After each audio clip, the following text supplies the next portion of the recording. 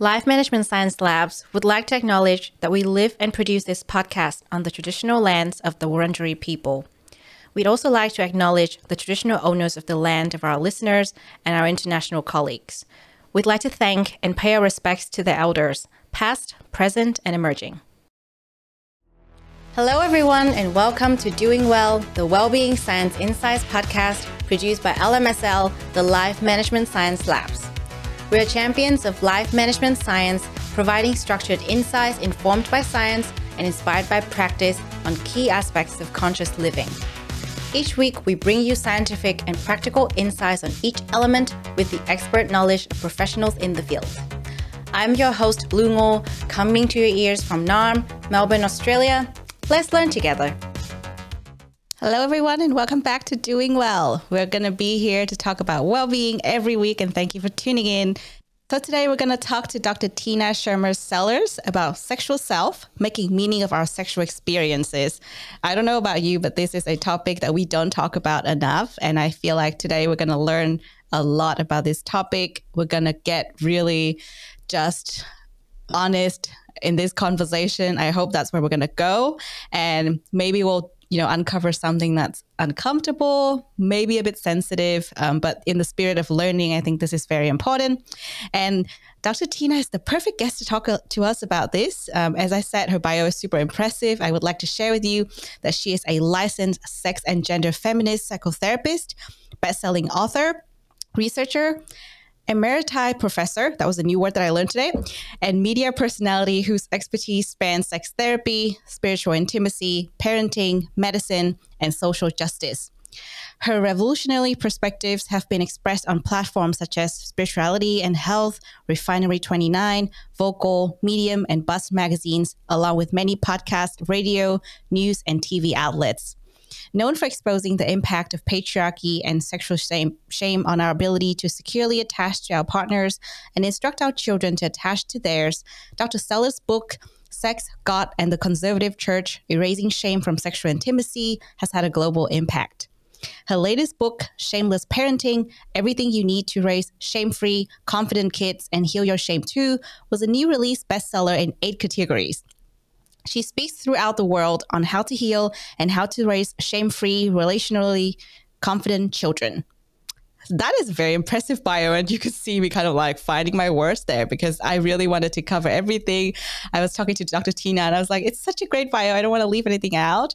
But I always tell my guests that, you know what, a bio is a bio. And no one can introduce you better than yourselves because you have a story. And today I'm hoping we'll hear your story. So welcome to the show, Dr. Tina. Thank you again for your patience throughout our very hectic morning in the studio. And please share a bit more about yourself, why you did the work that you have been, you chose the path that you are on right now. And also some fun facts in between, because I feel like we'll hear about quite a few of them, especially considering the kind of work that you're doing. So yeah, please introduce yourself to our audience. Thank you, Lou, so much for having me. I'm just delighted to be here. I don't know. I've been doing this work for a little over 30 years, and I began actually as a junior high and high school teacher. I have a big place in my heart for adolescents, and so I did that work. And while I was doing that work, I taught human sexuality as one of the courses that I taught. But I really noticed during the years that I was teaching that it felt like students were bringing so much experience, sometimes challenging experience from their life into the classroom that was impacting their ability to learn. And I thought to myself, gosh, I think I really want to go back and study how to work with families so that kids feel the kind of support that they need to feel in order to learn well. So I ended up going back to school to be a marriage and family therapist and did that for a long time and was a professor in a marriage and family therapy program, taught their medical family therapy program, which looked at the impact of illness on people's lives. But also all of the years that I was doing that, which was from like the early 90s until the almost 2020, I was teaching the graduate level human sexuality class as well, which was a required course for licensure in the state of Washington, where I live in the United States. And one of the assignments I would have my students do is, when they're learning all kinds of things about how sexuality might walk into your room, into your office as a therapist, I had them write their sexual autobiography. And usually when people hear that, they're like, what? Are you kidding? I cannot imagine doing that. But when you're training up therapists, it's really important that they know where their own personal stories begin and end, and their clients' stories begin and end, so they don't get those confused. And sometimes when things are in our unconscious versus our conscious, they can get very confused. And so in the United States, where we don't have comprehensive sex education, stories, our sexual stories, aren't a cohesive narrative. They are these one-off experiences like, oh, I remember getting in trouble for playing doctor when I was 5, or I remember my first kiss, or they're kind of these one-off experiences.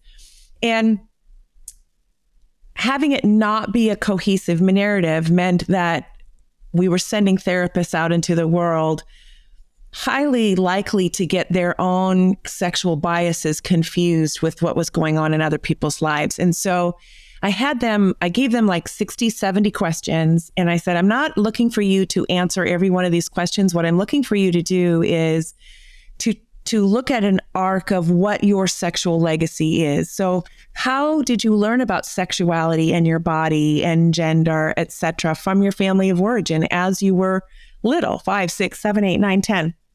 What happened in your adolescence? What messages did you get from culture, from the media, etc.? What's been happening now that you're an adult, right? So I just asked a lot of different questions.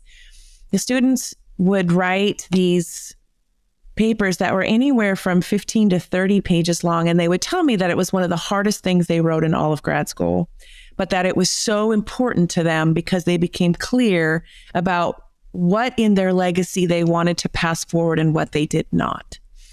So I started doing this in the early 90s, and around the year 2000, one of the things I noticed was this dramatic increase in what I came to call sexual shame in my students' lives. The way it came across in their papers was that they would describe themselves as perverted. They would feel disgusted about themselves. They would feel humiliated about what they had thought or felt or done or not done sexually as they had been growing up.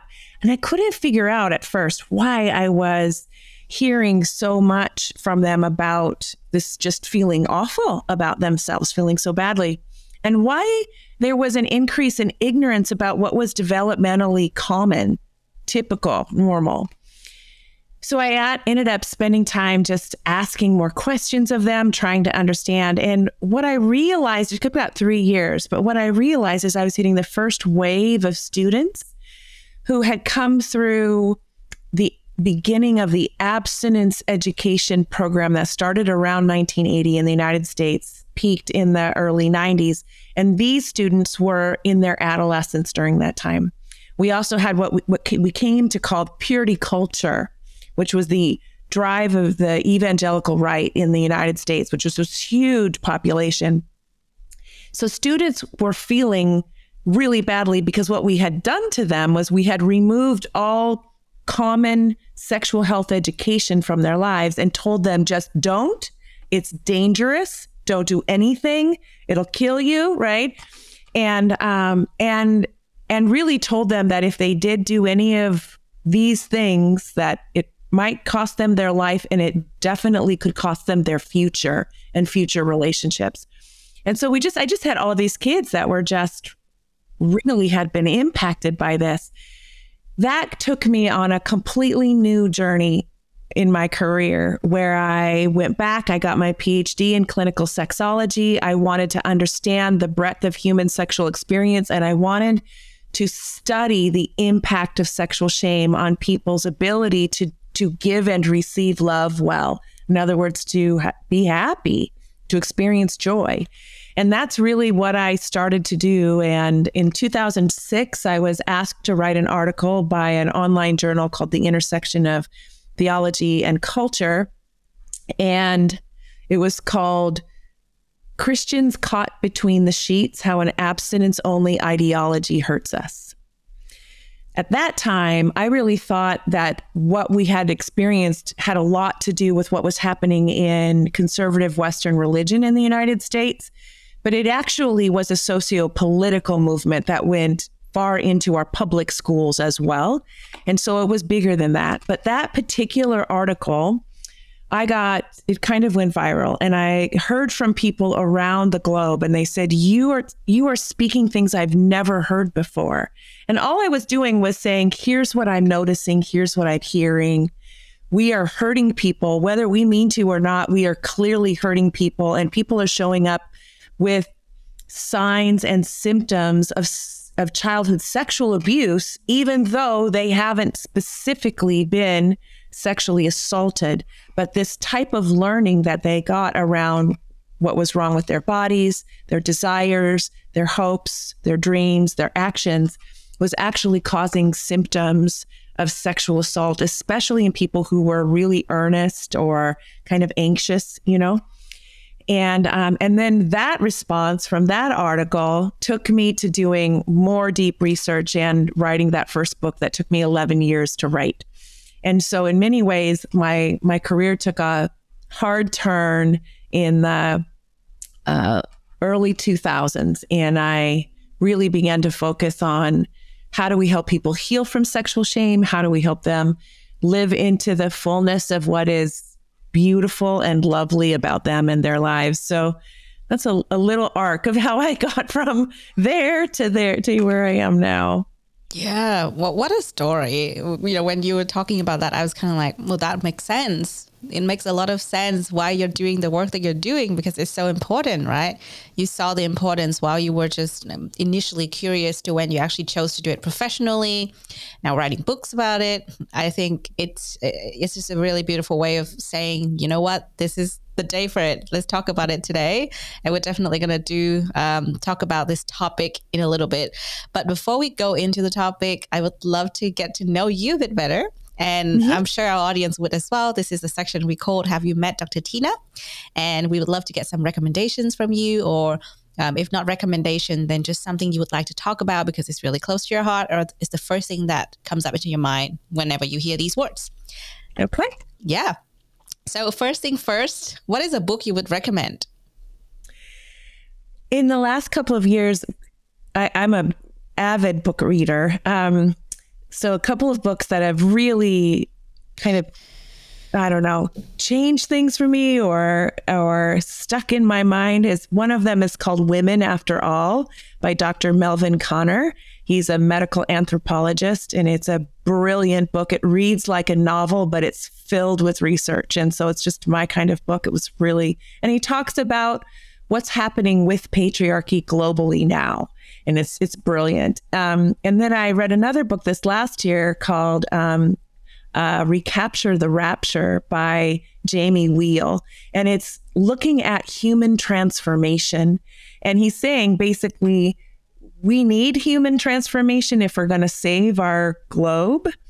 Here's what we know about how humans have transformed their lives across time. So it's just remarkable and brilliant. So yeah, there's two books that come to mind first to me. Yeah, well, thank you. We asked for one, you gave us two. That's really good. It's hard for me to choose. Yeah, I know. I could imagine. So that's the first one. Second one is a movie you would recommend. Yeah. A couple of years ago, a delightful movie came out called Goodbye, Leo Grand with Emma Thompson and Daryl McCormick. And it's a brilliant story of sexual health and vitality. But it's kind of wrapped in a mysterious, unsuspecting kind of way. So we often don't see sexual health, I think, depicted in the movies very often. And this was one. And I was so pleased somebody did it. And Emma and Daryl both do a brilliant job acting in this movie. Oh, wow. I've never heard about this movie before. So now I have. I'm going to put that on my list. It sounds interesting. Yeah. And you're on the podcast now as a guest. But what is your favorite podcast to listen to? Oh, there are so many that are so good. So I, like many people, hop around to lots of them. But I have probably just an all-time favorite that I've listened to for so many years has been Krista Tippett's On Being. So her podcast has introduced me to so many people that I've gone on to learn more about. So that's just one I love. Yeah, that sounds great. Next one is your famous role model, or if not famous, then your personal role model. Yeah. A role model for me for years has been Maya Angelou. I love her writing. I love how brave she was in her life. Absolutely. To speak truth to power. And so she's somebody that I hold dear in my heart. Yeah, beautiful. And finally, what is a course you've completed? It doesn't have to be recent because I know you've taught a lot of courses. But yeah, what's one that you've completed that you are just so impressed by that you would like to talk about? Yeah. Well, surprisingly, right now I'm actually in a certificate program for psychedelic assisted therapy. Oh. So I can talk about that a lot, but that's something that I'm doing a great amount of learning about right now. And I am really appreciating all that I'm learning and excited for the future of what these medicines can bring to the healing capacities that so many of us globally need. Yeah, I've heard so much about them recently, and that certainly sounds interesting. And I also love you're still learning, because a lot of people are like, I haven't taken a course in years. This is great. Thank you. Yeah. All right. So those are the 5 things that we wanted to ask you. I think by this point, our audience have got to know you a bit better. And we're ready for the topic of the day. This, again, I think I mentioned this to you at the very beginning. It's going to be a new topic for me. It's going to be an interesting topic to talk about. It will be a bit uncomfortable, but I think it's a very important one that we don't talk about enough, which is why it's a little uncomfortable because we don't talk about it enough. It's a vicious cycle. So let's talk about sexual self, making meaning of our sexual experiences. And this is a show about well-being. So first of all, let's start broad. Let's talk about well-being. What does well-being mean to you, Dr. Tina? Yeah. I really appreciate this question. And as I thought about it, I was thinking, when I think about well-being, it's predicated first on a couple of basic kinds of things that need to be in place first. And one of them is adequate housing, adequate food, adequate access to care. Well-being to me is predicated on that. It's also predicated on an adequate, safe, and loving community, that we have some people around us that we trust. When we have those 2 things, then I think we can begin to talk about well-being. And for me, well-being is the ability to live and to love authentically and to see oneself as deeply valuable. If I am able to do that, if I can be authentic in the world as who I see myself as authentically and feel good about that, then I think we become free to give and receive love. And I think our happiness and our well-being so much, and even our experience of joy comes from that. Yeah, that's an interesting one because besides this show, I also host a show about happiness. And when you mentioned your definition, it's kind of like you're touching on happiness a little bit, but the ground for that is actually well-being. And I talk about this every now and again on the show, but it's kind of like I'm learning so much about this and it gets confusing the more I learn about it, So yeah, I don't know which one is the foundation of which. So we have happiness, we have well-being, but it seems like everything's interconnected. So that's the interesting part. Yeah. I agree. Yeah. So well-being to you is all of that with a foundation. Right. And I think being true to who you are, that's very important. I think a couple of guests actually mentioned that on the show about happiness. But in the context of well-being, we have so many things to cover, right? Because we talk about physical well-being, mental well-being, emotional well-being, all the different aspects. And oftentimes people get things incorrectly when they look at their well-being. And this is personal. So it doesn't mean that everyone gets the same thing wrong, and your personal definition would allow you to look at things differently. So my question would be, what are some of the misconceptions about well-being that you've noticed, especially given your own definition? Yeah, I know, as you could tell, my definition is very much centered on being sort of at peace with oneself. I think so often in Western culture, the focus is on external things, as if well-being can be attained if I have enough external things. I have the right house, I have enough stuff, I have the right job, I have the right education, I am admired, I look a particular way. It's very externally focused. And what I see when I look around is that there are many people that have lots of external things, and they might be very comfortable, but they might not be at peace with themselves. Their own inner well-being isn't settled. And we still see high suicide rates, right? In people that we're surprised by, because we think, oh, I thought they had everything. So that's not where I think our well-being comes from. So I think the misconception that often happens in the West and in a consumer-based, product-driven type of culture is that it's all out there. And I would argue that it's actually in here. It's in here. It's inside of ourselves, and the peace we make with, like you're talking about, our spiritual well-being, our physical well-being, the peace we make with where we are.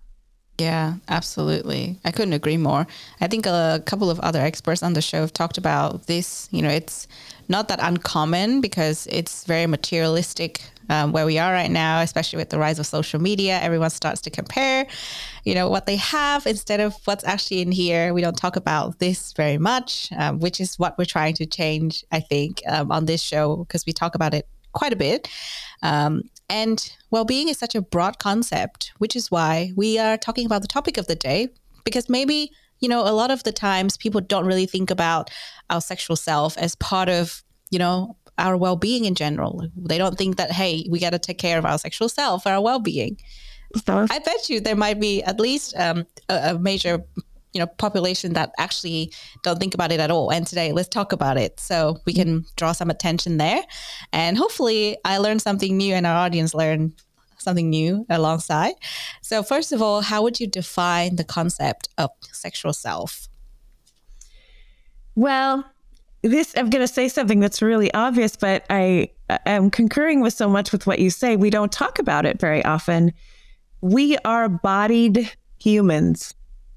Like, we walk around in the world with a body, and we love with our bodies. And people love in all kinds of ways, but they use their body to love, right? Whether it's to hug somebody or just to look at them and be very present with them, just in many, many ways. So I think of our sexual self is, how is it that we honor who we are with our bodies when we go to both love our own body as well as love and share connection and pleasure with someone else?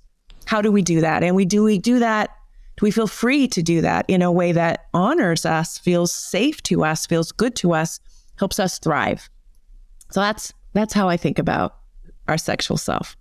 Yeah. See, this is new because I don't think anyone's defined it that way, especially if you're not an expert talking to your friends. You'd be like, ew, sexual self, why are you talking about that? Sometimes it comes up in conversations, especially in cultures that consider this to be a taboo topic. I know that firsthand because that's where I'm from. But I think it's a very important thing to address. And yeah, it's a beautiful definition because we all need to know about our sexual self to start embracing parts of it that we need to know more about and improve our well-being in general. So the next question is related to this relationship, because first you have defined well-being from your perspective. Then you've opened our eyes to what sexual self means. So how do our sexual experiences affect our well-being? Yeah. Well, I think this is where things can get complicated. If we live in a world that's very externally focused, and we're looking for affirmation based on what someone else tells us about our own value. So I call that a reflective sense of self. Like, I look to you to tell me that I'm valuable. then we'll often find ourselves having experiences of connection and pleasure that are for someone else, but don't consider us necessarily, because we're looking for a reflected sense of I'm valuable.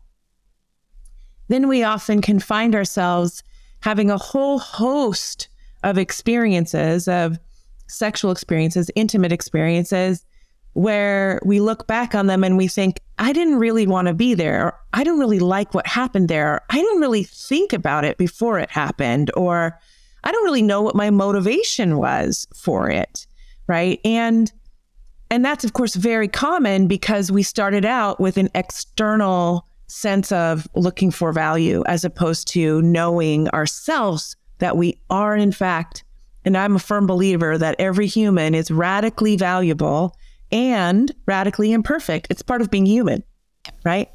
But they aren't juxtaposed to each other. They just sit side by side. We are always radically valuable. Nothing we do changes that. And we're going to always be learning, right? So we're radically imperfect. If we move to a place where we start to accept ourselves more, be curious about ourselves more, curious about pleasure, believe that we deserve pleasure, learn about our own bodies and how and where our bodies give us pleasure, and begin to think about, if I want to share that with somebody else, what do I want that to look like, right? Then I began being much more the conductor of my own sexual experiences. And I start having experiences that are much more in line with what I actually want to experience. They're truthful, they're honest, they're authentic, they're consensual. And as I start to have more of those kinds of experiences, then I think we start to feel like, oh, this is a good part of me. It's an integrated part of me, and I can be in relationship to my own sexuality, my own desire for connection and pleasure with myself and with others in a way that feels really good to me.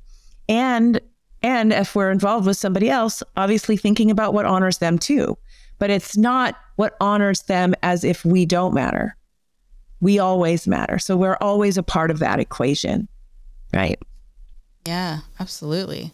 I mean, I feel like there's going to be so much more to talk about because, you just started page 1, I feel, because you said it gets really complicated, right? So yeah, it's a good thing that you mentioned that, because I think a lot of the times, I don't know about the research and what you encounter a lot in your work, but what I have noticed with, let's say, conversation with friends is they would talk about experiences with others rather than with themselves, which is also important, right? Because we also need to take care of ourselves. And this is part of it because, like you said, if we know ourselves and we can then know what and start to think about what it's like, when we want to have these experiences with another person or other people.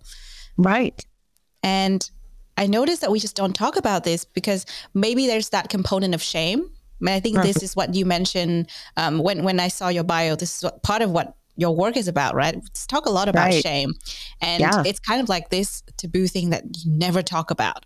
And if you are engaged in it in any shape or form, you're a bad person. Right. It's really interesting because yesterday I got to stand in for one of the hosts for one of the other shows at LMSL. And we were also talking about something that's similar and related to this topic. We were actually talking about contraception, not sexual experiences, but a lot of the times it's the same thing. There's so much shame associated with it, and it's kind of like, well, this topic is coming up a lot for me now this week, and I just started to think about it. I'm like, yeah, I noticed that we don't talk about this with friends at all because it gets awkward and it feels like there's so much shame there. And maybe because of our social conditioning, of our upbringing, a lot of other factors. But yeah, I wonder how we can normalize this. And it's just a question that's kind of lingering in the back of my mind. Not a question for us to address because I think it's very systemic and it's much bigger than this conversation. But I would like to throw in that because I find that to be interesting. Yeah, there's a lot we don't do in the United States, and this might be true in Australia as well, but when you live in a country that does not do comprehensive sex education, so that means giving appropriate relational life and body and sexuality information at an age appropriate way in every single year from 4 years old through 18. If you live in a country that does not do that, does not normalize the conversation and the education around it, then what you have is people living in silence or silence and shame. And so they are going to get from their parents what their parents got from their parents got from them parents. And it's epigenetic, right? It's intergenerational. So we have, in the United States, I'd say we have anywhere from 90 to 95% of people that have grown up in homes that are silent or silent and shaming around sexuality. So the primary place people have gotten their information has been from the media and from their friends. Well, and from pornography is another primary educator, if you will. And these are not accurate, realistic places to get information about bodies, sexuality, relationships, consent, body autonomy, any of those things. You're going to get an idea that's fantasy and that will sell, right? It's a commodity, people and bodies. So when we don't have actual information and knowledge that is put out in front of that or alongside that, then people don't even know what to question and what not to question. So they go in and they start having their own experiences. And maybe they have learned that men are dangerous and they can't control themselves. And if they do something and you're female, that you're responsible somehow, right? Or they learn that I should know everything, therefore I don't have to ask, right? They learn messages that actually don't help them when they get out into the world and start having their own experiences, and they don't know what they don't know, and so they've just put on what culture has handed them, which in many cases doesn't help them be the person they want to be or the lover they want to be. They're just kind of swimming in a whole pile of ignorance and hoping for the best. And then actually really confused when things go south, and then heap upon that we, live in the United States, it's very heteronormative. So if you're anything that's different than that, which there's a lot to be, you're already given other kinds of messages of how you're not good enough and something is wrong with you and yada, yada, yada. That's all heaped on top of people too. So, it's like in this one area, it's like, I don't know, like, I know, parent, I know you're going to drive someday but I'm not about to tell you anything about cars because cars are way too dangerous. They are way, way, way too dangerous. Yeah. And in fact, I don't really want you anywhere near them at all. And then that's all that's said. And then at age 16, 17, 18, whatever, they're handed keys to a Lamborghini and they're expected to go drive it without hurting themselves. It's just not going to happen, right? So, but this is what we do with sexuality and sexual health, which again is primary to how we do our own loving in our lifetimes, how we do loving of ourselves and with others. And yet we give people little to nothing that's accurate and helpful and a whole lot that's not so helpful. Yeah, I mean, that is so true. And I was like nodding throughout the whole part where you talked about it, because I think I talked about about this on the other show yesterday, but I'm originally from Vietnam, a country where we don't talk about sex education nearly enough. And I can confirm with you that in my family, in my extended family, no one talks about it ever. There's no mention whatsoever. Even the cousins generation, our generation, we don't talk about it. Yeah, I would talk about this topic with my friends here, but not at home, because there's still this atmosphere of like, oh, it's really taboo. Don't talk about it. Don't talk about it. Don't go there. And it's hard to change. I'm not saying that, yeah, like I talk about it all the time. I'm actually saying it's really hard to talk about it in the first place. But it's so important and no one talks about it. And it's just got me to think, why don't we change it? Because it's weird not talking about it, because it's kind of like, well, okay, parents make babies. That's why we're here, at least, right? At the very least. But at the very least, yeah. Our parents avoid talking about that altogether. Right. I grew up in a Swedish immigrant home, and there in about the early 40s or so, Sweden and many of the other Northern European countries started doing comprehensive sex education. And it was in Sweden, it was led by a family doctor, a female. And she kind of came up against the church and she said, people need to learn this. And we are going to put together a comprehensive program. And she just pushed against, because the church in Sweden, which was Lutheran primarily, did not want it to happen, right? This has been true. And often we find these deep roots in the silence and shame. We find deep roots in Catholicism, in other forms of religion.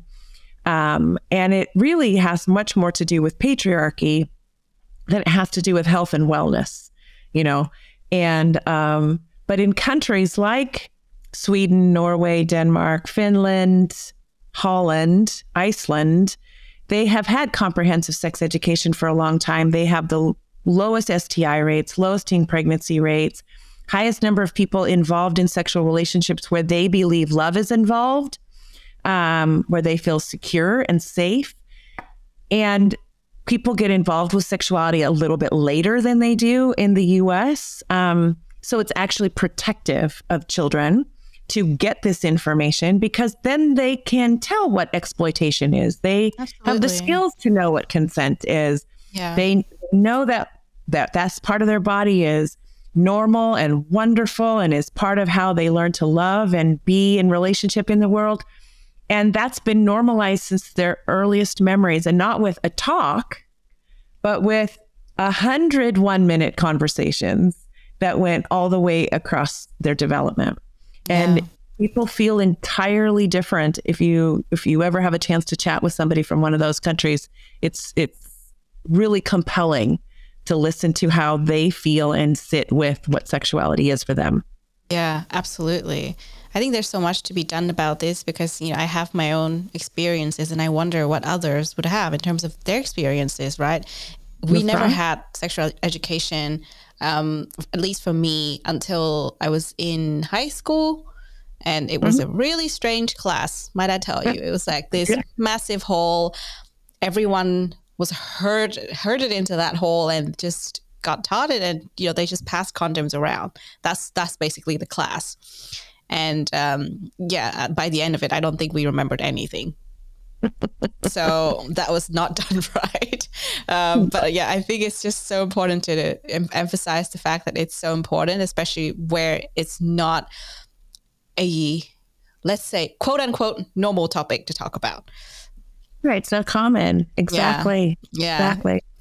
Yeah. That was part of what prompted me to write the last book I wrote, Shameless Parenting, because I had so many parents that were, in their 30s, 40s, and were many of them raising children. And they were saying, I don't want to do to my kids what was done to me. Can you help me? And I said, I absolutely can. I can put together something that's like, your kids are birth to 2. Here's what you need to know. Here's what might come up for you. Here's the top resources. 2 to 4. Here's what kids might do. Here's how you might feel about it. Here's what they need from you. Here are the top resources. And so literally parents can turn right to where their kids are and learn what's typical, what's common, how you talk to them. Also to notice what comes up for them when they imagine their child, finding their clitoris, finding their penis or something, and be like, I don't know. They can kind of learn to calm themselves down. Yeah. And because I'm always saying, if you feel uptight when you imagine it, that's just simply your body telling you that you were shamed when you were that age. Yeah. And so you can just breathe yourself right through it and know that you've got a precious little human in front of you that just wants you to explain their body. If you're telling them about their eyes and their nose and their ears, you can tell them about their genitals too. It's just another wonderful part of their body. Yeah. Yeah, absolutely. And I think these are rooted in misconceptions as well, because I think you mentioned quite a few of them already, but what would be some of the other misconceptions that people get when it comes to sexuality? Yeah, one of them that I hear from very conservative people, which is an idea that's been around for years and years, is if I teach this, then they'll do it, right? That is a huge misconception. It's actually the opposite. When we give kids information, they make much smarter choices because they understand the complexity of something. If you're teaching them all about cars and how fast they go and what makes them go and, all the different parts and whatever, and what makes things dangerous, whatever, they're much more apt to then go into that situation being knowledgeable, being like, this is why I'm not speeding, because it's a neighborhood and there are kids around, because they have knowledge, right? They're not just being led by, I don't know, their testosterone or their hormones or trying to be cool or whatever, So that's a misconception that's very common that I hear often and is 100% wrong. In fact, it's completely the opposite of that. Let's see. There's a long-standing idea that somehow people, and especially women, become less valuable once they've had penetrative intercourse. So once they've, quote unquote, lost their virginity. That's ridiculous. Our value is not defined by our behaviors. If we were not meant to learn through experience, then our prefrontal lobe would be done cooking before the age of 25 or 28. But it's not. So experience is a teacher for us. So while we want to help children have what they need to be equipped to make good decisions, if they make decisions that are like, they come back and say, I think that was a mistake, we can say, all right, sweet pea, well, mistakes can be turned into lessons if we ask ourselves what we want to do differently next time. So let's talk about that, right?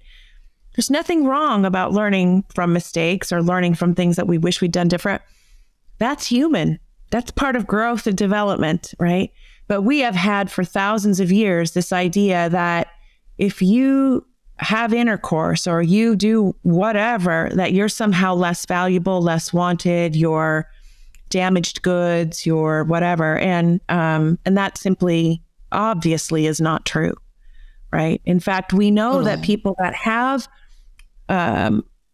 more non-traumatic sexual experiences that allow them to learn about what they like, what they don't like, what kinds of people they like to be with, etc. They learn about their own body, that they are much more apt to, if they want a partner, to choose partners that fit them better because they've had experiences. I always like, dating is a teacher for you to learn about who you like and who you don't like and what you like and what you don't like and how you like to be treated and how you don't and what partnership means and what it doesn't. It's a teacher, and let it be a teacher. It's a good teacher. Yeah, absolutely. I couldn't agree more. I mean, these are the two big ones. And I really like the car analogy that you've been using. I mean, especially for car lovers, like this is perfect. But yeah, I think it's so important to start with education, first of all.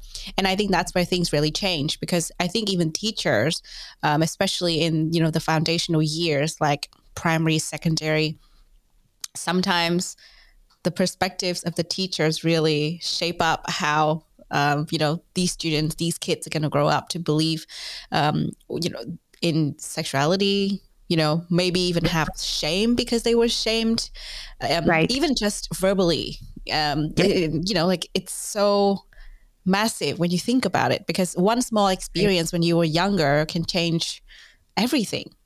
Right. Well, and I think often we're not thinking about it because we're not, like you say, talking about it. But if we know anything about child development, right around the age of 10 months old, an infant begins to learn that they can control their hands. They can reach out towards something and grab it purposefully. And So right around a year old, so this is pre-verbal, when they're getting their diapers changed or they're in the bathtub, their hand will land on their genitals, and that will be a glorious day for them because that part of your body has an incredible amount of nerve endings, right? It feels really good to touch it. And so that is exciting for them. Now, from 1 year old to 5 years old is the span of time when children will keep doing what's pleasurable and comforting to them. And if they live in a home where someone or the adults are uncomfortable with that, they will keep getting in trouble for doing this very, very normal thing. And it won't be until they're about 5 cognitively when they get in trouble for playing doctor that they will remember that one and then start purposefully hiding their desire for pleasuring themselves or being curious about others. They're going to go underground with it because now they've figured out, I don't know why, but you get mad at me. Like something must be fundamentally wrong with me because I'm just being me and you unload on me, right? And so they've been getting shamed since they were a year old. They have hundreds and hundreds of experiences that are pre-verbal. But by 5, they'll start remembering getting in trouble. But that shame by that point is deep already. So I'm one of the few people that, I love Brene Brown's work on shame. Too. But in my work around sexuality, I said, I believe sexual shame in countries like ours, in the United States, where we don't believe sexuality is important to learn about and we shame it, whatever, that it's your very first shame and that you can suffer a lot of shame experiences before you start hiding because you're bad, right? We're not doing anybody any favors because these kids are just being themselves. Of course they're curious. Of course they're going to be drawn to something that's pleasurable. That's human. That's healthy. Absolutely. Right? Yeah. So, but we're kind of doing it backwards. Yeah. I'm just thinking about different countries because, it's interesting to hear that this is the situation in the United States. Imagine what's going on in other countries like mine, especially in the Southeast Asia region. It's definitely hard to imagine what kids are going through nowadays. Because I hear that they get taught different things, especially different schooling system. You have the public ones, you have the private ones, and they teach different things. Yes. Yeah, it's a very massive problem. But on the topic of shame, how can we overcome this shame and guilt? This is a very big question, and I feel like this will require hours of therapy for each person. But I think in the context of this conversation, we can start small. From your line of work, you've written books about this. You've done so much research into this.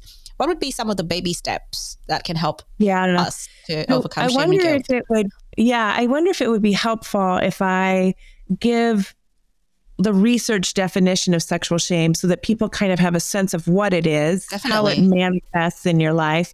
And then we can talk about what are steps you can take to heal if this is something you identify with. So I'm going to read the operational definition. We actually didn't have good, solid research on sexual shame until 2017. Oh, wow. In the US. Yeah. So not that long ago. So the definition says sexual shame is a visceral feeling of humiliation and disgust toward one's own body and identity as a sexual being, and a belief of being abnormal, inferior, and unworthy. This feeling can be internalized, but it also manifests in interpersonal relationships, having a negative impact on trust, communication, and physical and emotional intimacy. Sexual shame develops across the lifespan, like I was just talking about, in interactions with interpersonal relationships, one's culture and society, so from everything else you're getting out there, And it creates a subsequent critical self-appraisal. So in other words, an inner critic gets going that then starts berating you for all the things that are bad and wrong about you, right? So it's a feedback loop. There is also a fear and uncertainty related to one's power or right to make decisions, including safety decisions related to sexual encounters, along with an internalized judgment toward one's own sexual desire. So in other words, I don't know if you're aware of the work by Peggy Ornstein. She wrote a book called Girls and Sex, and then another one called Boys and Sex, where she just interviewed girls. And the Girls and Sex, it was girls 15 to 22, and the Boys and Sex, same thing, 15 to 22, about 80 to 100 of each. In the girls' research, what she found was she'd find these girls felt competent in every area of their life, like what they wanted to study, who they wanted to be. Like they had all this confidence until they got ready to go out. And then they were putting down 3, 4, and 5 shots of hard liquor because they didn't know if they could keep themselves safe or if they had the right to. So what we see in this definition is the embedding of rape culture that we have here in the United States. Kids they don't even have to have grown up in a home with a religious background at all, and they are filled with shame. And they don't even know if they can keep themselves safe out there or if they have the right to protect themselves or to put up protective boundaries or barriers for themselves. So sexual shame is rampant in the United States, I would say. And I think we're upwards of around 80% of women under the age of 40 have experienced at least one unwanted sexual encounter in their life. So trauma is also rampant in the United States. So when people come to me and they're like, Tina, I feel like I have tar all over me. Like this shame is weighing me down so much. How do I heal? I talk about something that I wrote in the Sex, God, and Conservative Church book. I call it healing the mess, the model for erasing sexual shame, the mess. And there are 4 different things that we can do. And we kind of do them over and over again, like unwinding a ball of yarn. And they are frame, name, shame, and frame, claim, name, and shame. So frame is get yourself a frame or a scaffolding of solid sex education. And there's all kinds of places that you can go, books, podcasts, all kinds of places to get solid information. So now you can begin to differentiate between what was fantasy, what was mythology, what was misinformation, and what is accurate about the wonder of you and your body and all that it can do. So that's frame. Name is share your story with someone that you can trust, someone who will listen with empathy, someone who is kind, or a therapist for that matter. Because what you're going to find when you begin to share your own story of what it was like to grow up in your particular family, in your particular community, you're going to find you weren't alone, that you're not alone.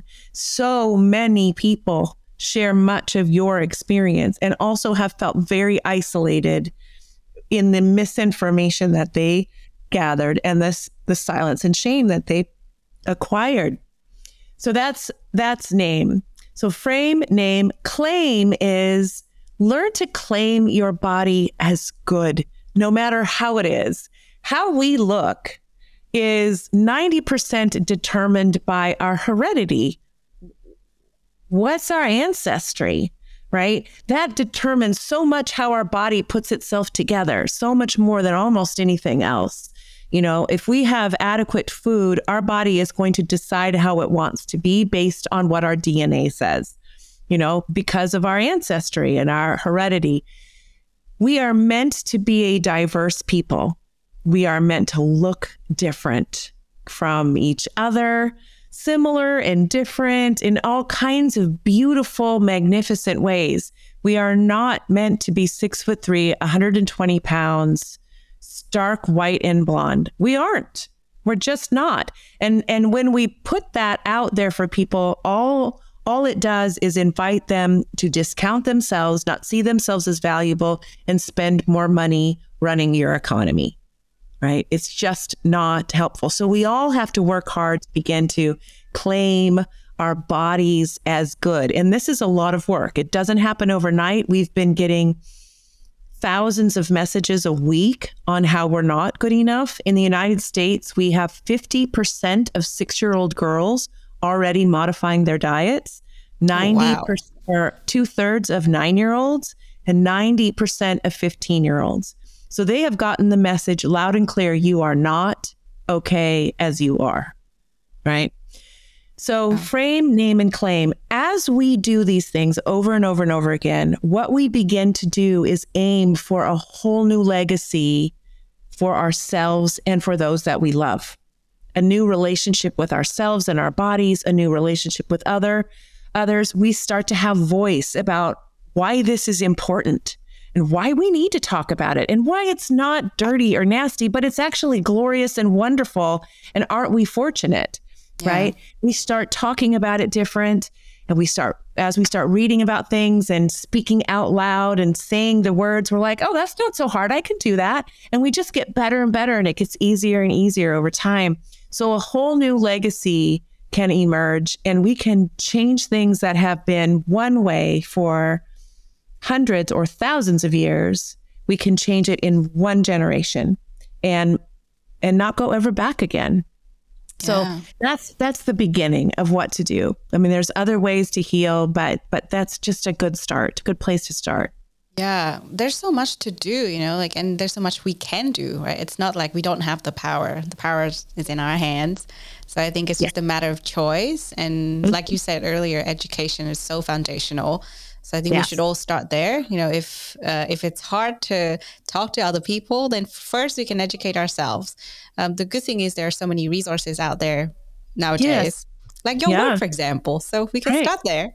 Yes, absolutely. That's part of why I did the second book was like, here, just these. I've said to some people, even if you're not going to have kids, that's not really the issue. Get yourself all these kids' books and just read them so that you can get an idea of how would you talk to a 5-year-old? How would you talk to an 8-year-old? Because this is what you should have gotten, but you didn't get it. Yeah. And so now you can kind of like deposit it in yourself, you know, so it's there. It's there for you now. Yeah, totally. Well, that's a really good foundation because this topic that we're talking about today is to make meanings of our sexual experiences. And we are going to have to look at that from the perspective of our own selves and our partners. And you mentioned this briefly earlier, but to close out this section, I would love to hear from you in terms of, okay, now we have known how to overcome shame and guilt, if that is a thing. If someone is not going through that at all, great. But I feel like most of us are kind of going through that healing process. So once we've done that healing, how do we embrace our sexuality and how do we communicate our sexual needs with our partners? Yeah. So as you're doing the work, things are going to get easier and easier because your knowledge is going to grow, your comfort with the language is going to grow. And just like learning a new language, at first you're going to just start understanding the words and then understanding the concepts, but you're not going to feel comfortable speaking it yet. But then you get some safe friends and you start kind of talking together, maybe reading a couple of books together and then talking out loud. As you start sort of stumbling into the talking about it, your comfort is going to increase there too. And then in that process, I think really looking at what's your own relationship to connection and pleasure, sharing connection and pleasure with yourself, seeing your body as good, seeing every inch of your body as good, what parts of your body like what kinds of touch, and just learning about yourself. You need to know something about you first before you're going to be able to be a good communicator with a partner if you want to share it with a partner. So that's always where you want to start. You start with you and keep reminding yourself how much you deserve connection and pleasure, how much you deserve to feel this part of the joy that is available in life. Pleasure. Pleasure is very healing, right? It comes from the play part of our right brain, our play part of our brain. It releases all kinds of really yummy endorphins and hormones into our bodies. It's just a really beautiful thing about being human, right? As you start getting comfortable there, then you want to be with partners who you know care about you and care about your pleasure, right?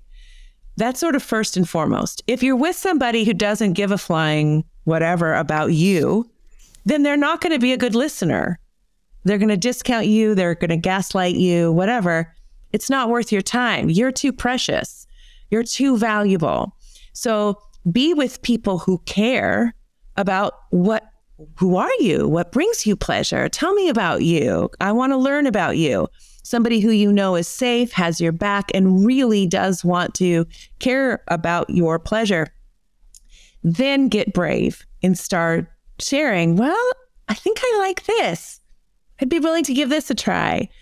Are you going to be okay if I don't like something? Are you going to take that personally? Or are you just going to see that more as just learning about me? So I want to know that so that I feel safe enough to be brave enough to tell you if I don't like something. So you have that conversation, right?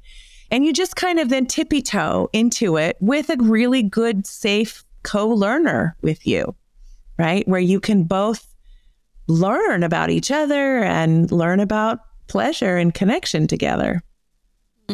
Yeah, that's a really beautiful one. I really like how you just led us from the baby steps, all the way to the bigger steps. I think it's very important for us to know that we can all start somewhere.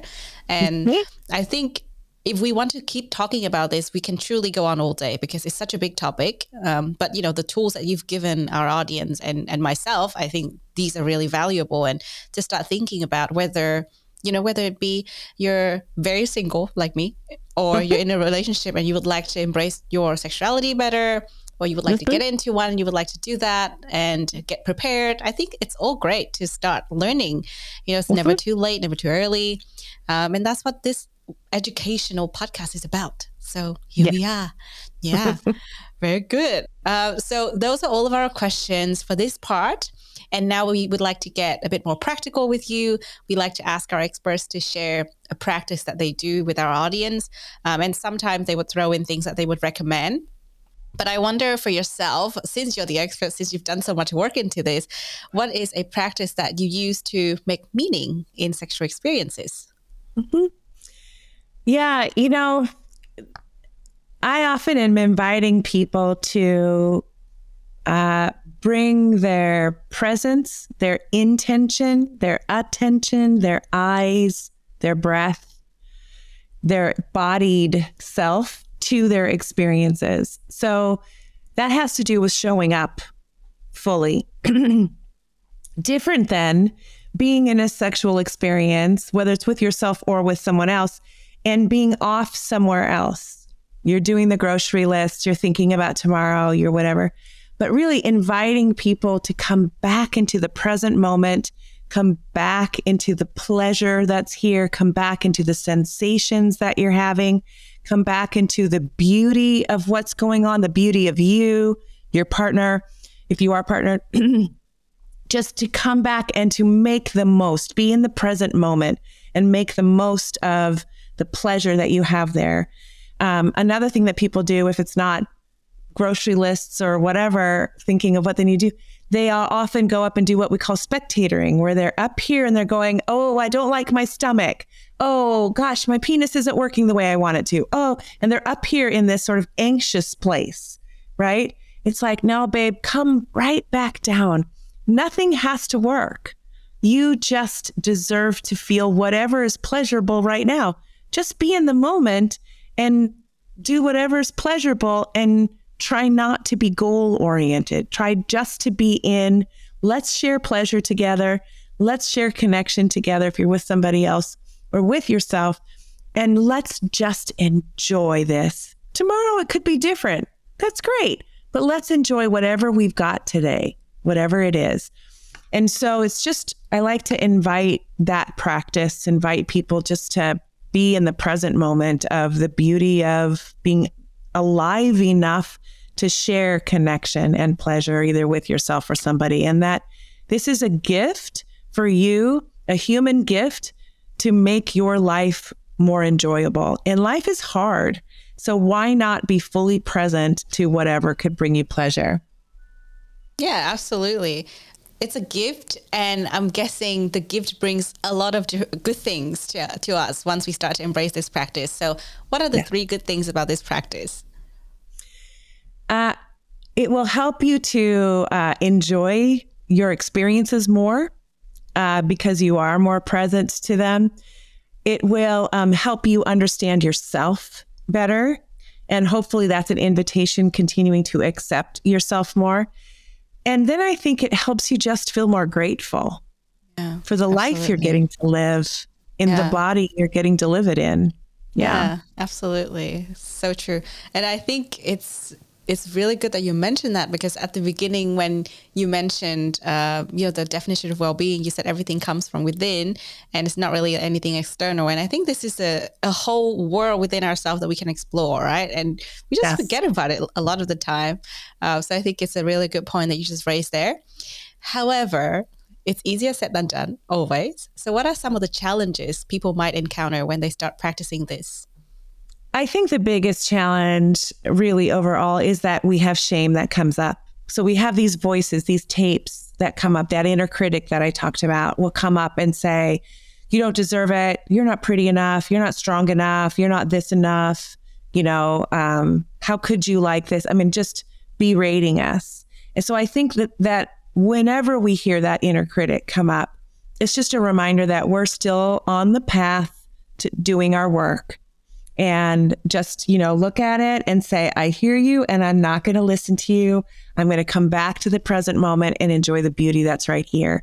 And it's a practice that we have to do to just not lean into shame, but lean away from shame and say, you're not speaking truth. Truth is I'm radically valuable and I'm radically imperfect and I'm in a body that feels and I'm going to enjoy this and I deserve to enjoy this. So it's just a practice to bring yourself back to the present. Yeah, absolutely.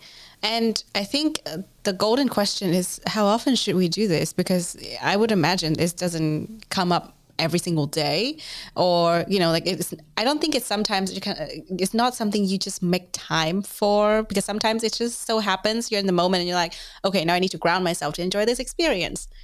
Mm-hmm. Yeah, I think you're right. I think that, it can be spontaneous. We can be enjoying something or whatever and then go, I can bring myself more here. I can be more present to it. But I also think that if you live in a culture that doesn't value connection and pleasure as core to the human experience, but it instead values the work you do, the place you live, external things, then sometimes there is a kind of discipline, what I call priority discipline, because I don't want to go to my deathbed and have not appreciated certain things in my life. Yeah. And if those things are internal, then I am going to need to make time for them. Totally. Because my world is encouraging me to look out and be out, but I want to have precious relational experiences and precious experiences with myself. And so I need to make the time for that because, the stores no longer close and phones aren't on cords and life is on 24/7. So I have to turn it off if I'm going to make space for connection and pleasure. Yeah. Because it's very difficult to do connection and pleasure while we're also on our phone or we're also thinking about work or we're also doing these other things. Yeah, absolutely. I really love that. And I actually remember, I think I saw this video a really long time ago, like probably 4 or 5 years ago, of this woman. She was sharing her experience about, I think, having orgasm for the first time. And she was saying, I didn't know that you could do that by yourself. But once I found out, I started to make time for it weekly in my schedule, like a self date. And I found that to be so liberating, like so adorable. And it's just really admirable as well, because not only did she do it, she actually talked about it and encouraged other people to try it too. And I feel like that is something that we can take with your practice, because If you're Yes. if you're saying, yeah, we don't have to wait for things to happen, we can actually make it happen ourselves. That reminded me of the video that I saw. I don't remember where it's from anymore. I think from one of Yeah. the channels that make contents about, like young adults and like all these different aspects of sexuality. That was really interesting. That's lovely. Years Yeah. ago, I had a client who had lost her husband, and she had a couple of children, and she was, a couple years after his death, and she was starting to get her feet again and feel like, okay, I think we're going to be okay. But she was not ready to date yet at all. And so she got a hot tub for her backyard, and she made a nightly ritual after the kids were in bed. She would go out and sit under the stars and think about her day and relax and just let herself feel what she was grateful for. And she would masturbate inside in the hot tub. And that was sort of her way of just reminding herself that she was still a sexual being, that she had an amazing body that could do great things. And it connected her. And she talked about it with me. She said, Tina, she said, it's a deeply spiritual experience for me to have these times in the evening to just feel whole again. And I'll never forget it, thinking, I wish everyone did that. And it was a way of just saying, I'm good, this body is good, and we're okay. We're okay, and just kind of to honor herself in that way. So I love it. And I love your story too. Yeah, I love that. That's so beautiful. Well, thank you. Well, that rounds out our practice part in such a beautiful way. As I said, we can continue this conversation all day. I feel like there's so much more to explore and discover, but in the interest of time, let's go into open mic. So this is your forum to talk about anything that you're passionate about. It doesn't have to be about the topic. I know you have something in mind already, and I'm keen to find out what it is. So one of the things I'm having a lot of fun right now learning about and talking about is what's happening in the world of psychedelics. So the MAPS, which is the Multidisciplinary Association of Psychedelic Study, which has been an organization around since 1985, has been funding global studies on MDMA. And there's been research now for quite a number of years on psilocybin. Ketamine is legal now. And what we're finding in the research that's being done is people who have complex trauma, complex PTSD, have treatment-resistant depression, anxiety, eating disorders, people who are in end-of-life stage with cancer often, they are responding in remarkable ways to this new treatment. And so rather than being in places where they're not seeing relief from these symptoms for years and years, they're doing 1 to 3 treatments. So basically, they'll do a couple of sessions with a therapist, do a journey treatment, then a couple of integration sessions, and they'll do that like 3 times. And they're doing research to show that people's PTSD is literally gone a year and more out from that. No more symptoms. And so I'm just really excited about where we are, that we have this emerging field, and that if we roll this out in a very smart and ethical and careful way, we can provide a relief for people who've been suffering and who've been attempting suicides in ways we've just never been able to do before because we shut it down. We had this research and we were seeing these results back in the 70s, and it got shut down, and it's now been shut down for 50 years. We could have been way further down the road, but hopefully we'll be able to bring these medicines to people who've been really suffering. And I think it could revolutionize our world, in that if you give this much healing to this many people, then they are free to live a life that cares for themselves and cares for others and cares for our earth. So I'm I'm really excited about what's happening. So I encourage anybody who's interested to just do their own research. They can go to the maps.org website, MAPS, and read about it and learn about what's happening. And yeah, we'll see what happens. We'll know as the next probably 5 or so years. I know that they just passed a great law in Australia around this. So we're getting there, and I'm excited about it. Yeah, this is new information to me, but it sounds really interesting because, as I said, I'm starting to hear more and more about psychedelics, and I think it's something that we should start looking at, if we want to learn about what's going on around us. Reminder to myself, especially. So thank you for that. And truly, thank you so much for being here. It's been a joy talking to you. I would love to continue this conversation all day if I can. So hopefully we'll have you back some other time. We can explore another angle of this. Perhaps we'll have something else to discuss. I'm sure we will. And for our listeners, for our audience, if they would like to find out more about your work, how can they do that? Well, you can find the books, Sex, God, and the Conservative Church, Erasing Shame from Sexual Intimacy, or Shameless Parenting, Everything You Need to Raise Shame-Free, Confident Kids and Heal Your Shame Too. Both those books can be found on Amazon or at other booksellers. You can follow me at Dr. Tina Shameless on Instagram. And my website is my name, tinaschermersellers.com. And that's a place where I have lots of resources, free resources, all kinds of things. I have resources for doctors and clergy and psychotherapists and coaches and educators to like handouts that they can use where they are. And just, I'm trying to find all kinds of ways to support people in living the life that feels honoring to them.